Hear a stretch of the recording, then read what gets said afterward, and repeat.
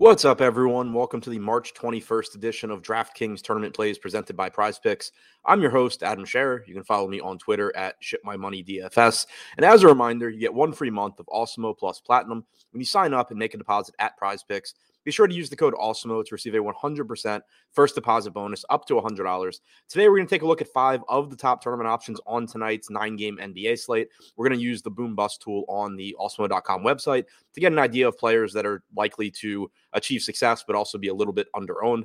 As always, be sure to tune in to the Deeper Dive and Live Before Lock in the 2 hours leading up to tip on the Awesemo YouTube channel. We'll have up-to-date player projections, ownership projections, more injury news to discuss. But for now, taking a look at 5 of the top tournament options on DraftKings. Starting at number 5, Raul Neto is only $3,800. He's projected for about 10% ownership with a 12% chance of being in the optimal lineup. He has a fantastic matchup against the Houston Rockets. The only thing kind of working against him is that the Wizards do have a pretty deep rotation and the playing time can be inconsistent. In 7 starts with Kristaps Porzingis on the team this year, Neto has averaged 0.88 DraftKings points per minute, but only 20.2 minutes per game. The good thing about Neto, though, is when you have volatile minutes like that, there's some games where he's going to play 18 minutes and probably disappoint even at a cheap price tag. But there's other games where he's going to get 24 minutes and likely be a very good value option. So in this matchup, currently projected to go a bit under-owned as a $3,800 point guard, shooting guard option. Number 4, Fred VanVleet, $7,900, projected for about 9% ownership with a 13% chance of being in the optimal lineup. VanVleet sat out Toronto's last game, but he is back today. Gary Trent is out for Toronto. I don't expect that to have much of an impact on VanVleet, but he has averaged 1.09 DraftKings points per minute this season. He plays huge minutes whenever he's active, and this is likely to be a relatively high-scoring game against the Chicago Bulls. VanVleet currently projected to be a bit under-owned.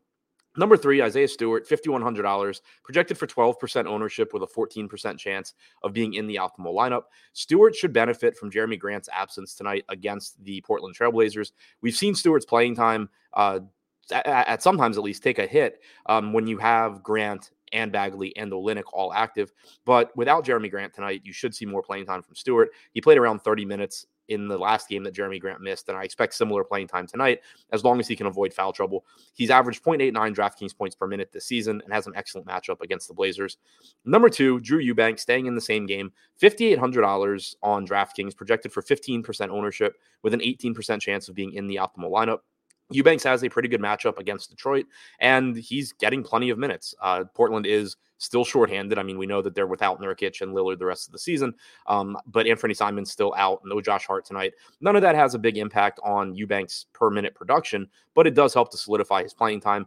In the 11 games that he has started for Portland, he's averaged 27 minutes per game and 0.92 DraftKings points per minute, but assuming Portland's able to hang in the game against Detroit, they are about 8-point underdogs. Assuming they're able to hang in the game, it's likely that you get more than 30 minutes from Eubanks.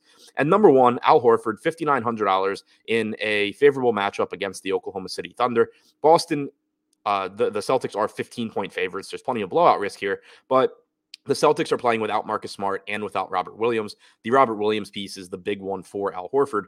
In the games that he's played without Williams this year, Horford has averaged 1.04 DraftKings points per minute and 29.8 minutes per game. In the games he's played with Williams, he's averaged 0.99 DraftKings points per minute and 28.5 minutes per game. So not a massive bump for Horford, but a bump in production nonetheless, and an extra minute or so of expected playing time.